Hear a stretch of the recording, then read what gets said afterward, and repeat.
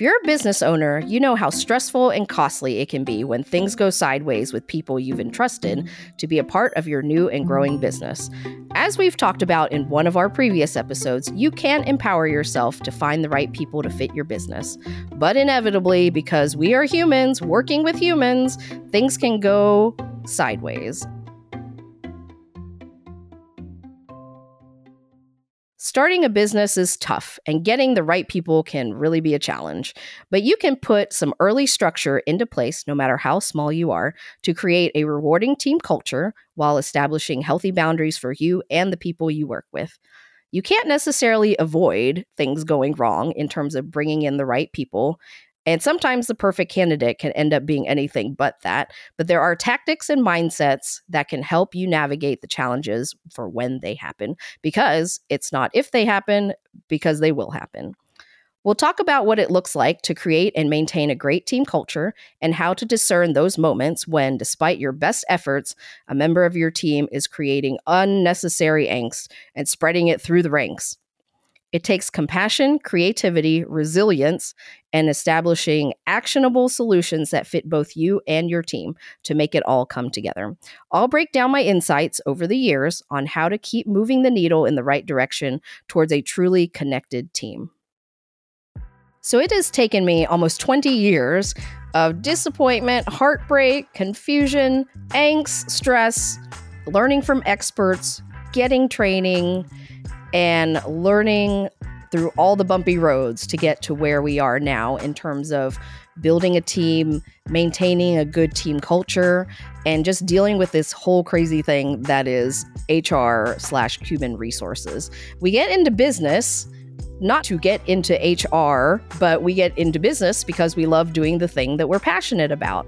I know most of my fellow small business owners have this same struggle where they say, I didn't get into being in a restaurant to just spend all of my time dealing with HR. I don't think anybody does. But as you grow, it is inevitable that you are going to have to bring people on to help you. And even if that is a consultant and not necessarily someone on your staff, it takes a lot of time and practice to really figure out how to manage that.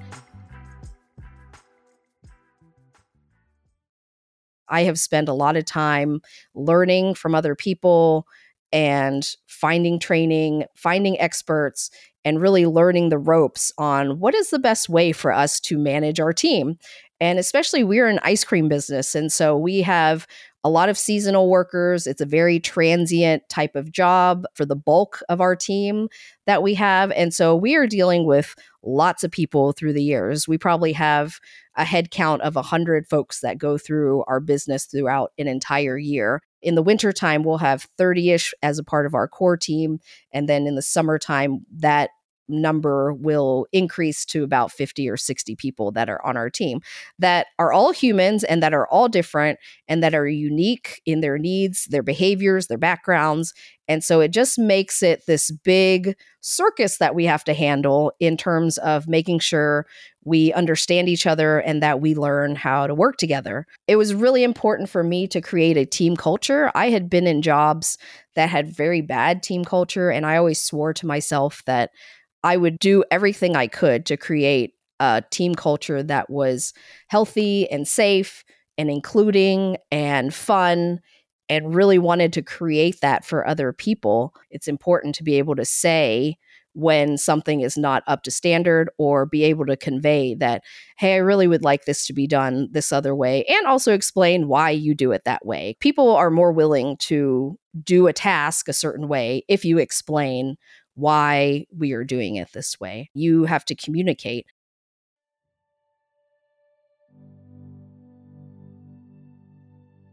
So as we grew and started doing all these festivals, we had gotten to a place where our family and the people that had been the core of our management team couldn't be at every place everywhere. So we had to find people that we trusted and that we trained that would be able to do that for us. So we slowly grew our team, and we brought on this core crew of amazing high schoolers that helped pretty much build the foundation of what Crank and Boom was. We would explain to whoever was working what the expectations were. And then when we would pick them up or we would clean up, we would kind of check through anything come up, any issues, did you run into any issues, and just make sure that the team felt supported even though we weren't there in person. So if there was an issue that would come up, we would talk about it. We'd talk about, how they might deal with that situation differently if it was something that maybe they just didn't know or didn't have the experience on how to deal with. The most challenging part of our growth in terms of team was getting to that next level of leadership where more of the executive functions and decision making and actually running whole departments or running a whole process, be it production or logistics or wholesale or retail shops, getting to a whole nother level of manager and finding the right folks that would build the team culture. So now I'm managing managers who are training people who are doing the task. And so having that layer of middle management, I think for me, it's taken years to kind of work through how we do that. They do have to represent your values and act on your behalf so that the folks that are doing the tasks don't necessarily feel like they're getting a clone of you, but they are at least representing what the company stands for.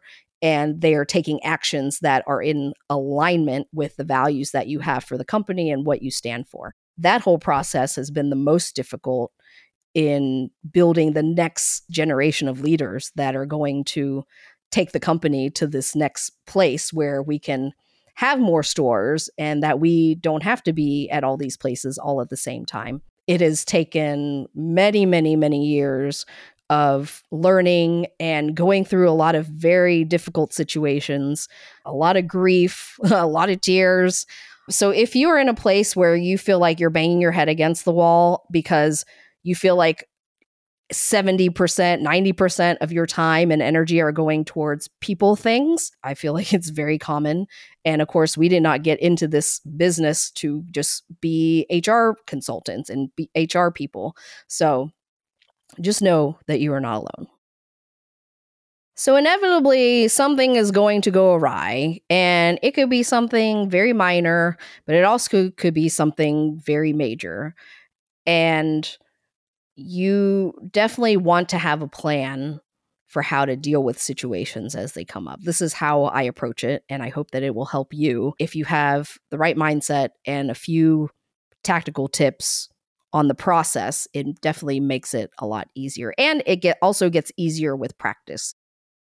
If you're going to address something, address it in the moment when you can. If it is small, deal with it as soon as possible, because what will inevitably happen is it will get buried and you'll think, oh, it's not a big deal. It's not a big deal that they showed up late. If it's not addressed quickly, it will most likely, almost 99%, snowball into something bigger. I find it's much, much easier to address things when they are small things before they become large things.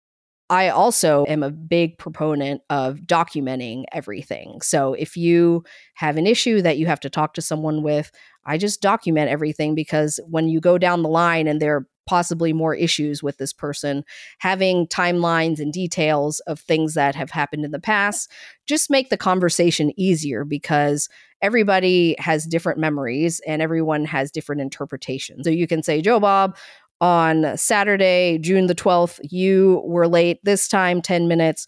And then on this date, at this time, you were late. And it's hard to avoid facts. If you have it documented, it's much easier to use that when you're having a challenging conversation, because then it becomes more about the behavior and not about the person.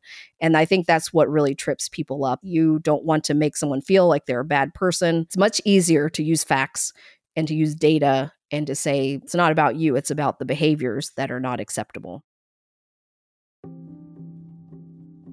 If something big happens, you always want to stay calm. And I usually don't make a decision right away. If it's something I can sleep on, we try to make sure that we think it through and talk it through whoever is involved and try to get all the facts. And I think it's very important to set very clear expectations and boundaries at this point. It's really important to make sure that you come at it from a compassionate angle.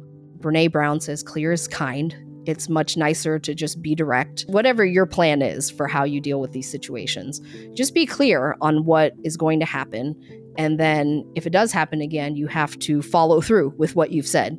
Because if you've told them that you're going to do A and then you end up doing B, then that's not very nice either. So whatever you say, stick to it, follow through, be clear, be honest, and, tell them that you want this to work and that you want this to be a mutually beneficial situation. I think having these mindsets and the way we approach things and being set on the values of how we approach these situations is a nice way to tackle them so that you're not caught flat-footed. I want to talk about mindset, and I want to go over mantras or just ideas to live by that have helped me through my HR management journey. Number one, expecting people to be like you is very unrealistic. What is common sense to you is likely not common sense for everybody else. And that's the beauty of having a diverse and beautiful team where people get to bring in different insights and perspectives and personalities. One of the leadership programs I participated in, we did a DISC assessment, which is just one of the many personality assessment tests. I got my DISC assessment back and it was scarily accurate, but it just made me realize when we're in this room of 50 people that everyone is so different. It gave me a lot of peace because then I didn't feel like I was working with someone that just didn't get it, because it wasn't that they didn't get it. They're just approaching it different because of the personality that they have. Number two, assuming the best of people. I am notorious for being a very nice person. I feel like I'm a very generous, kind, giving type personality. And so that also sets me up for being the type who gets taken advantage of because of my generosity and my kindness.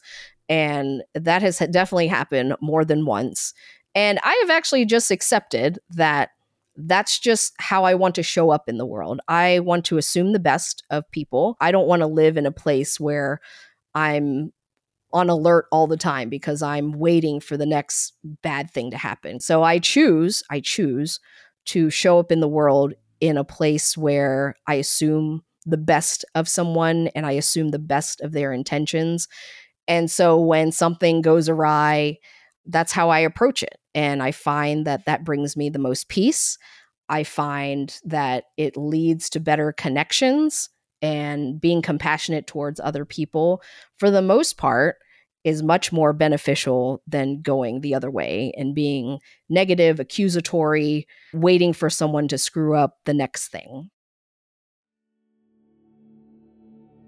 Number three, I would say don't give up, because we have had so many folks come through our company.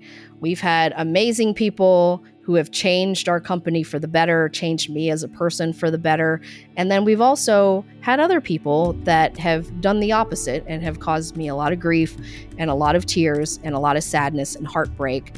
I don't know that I would change any of it, because I feel like all those experiences have built up the person that I am now, and it has brought perspective, learning, and experience that helps me be the leader that I am now. So if you have something happen or someone you trusted now did something that you can't trust them anymore, it's easy to give up and say, well, I just am going to do this all by myself because I can't trust anyone.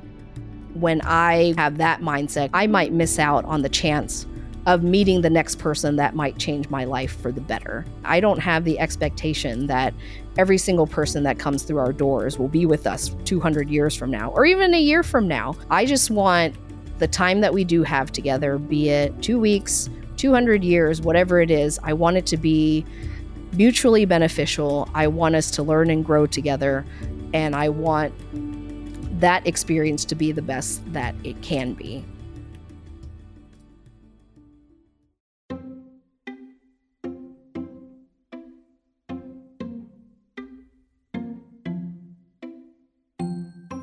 Thank you so much for listening to the Crank and Boom podcast.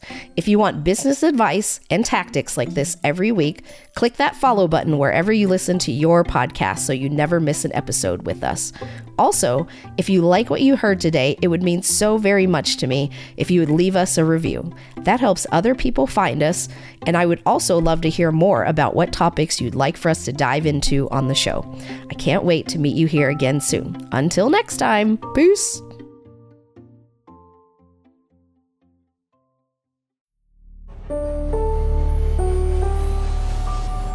This is a production of Four Eyes Media.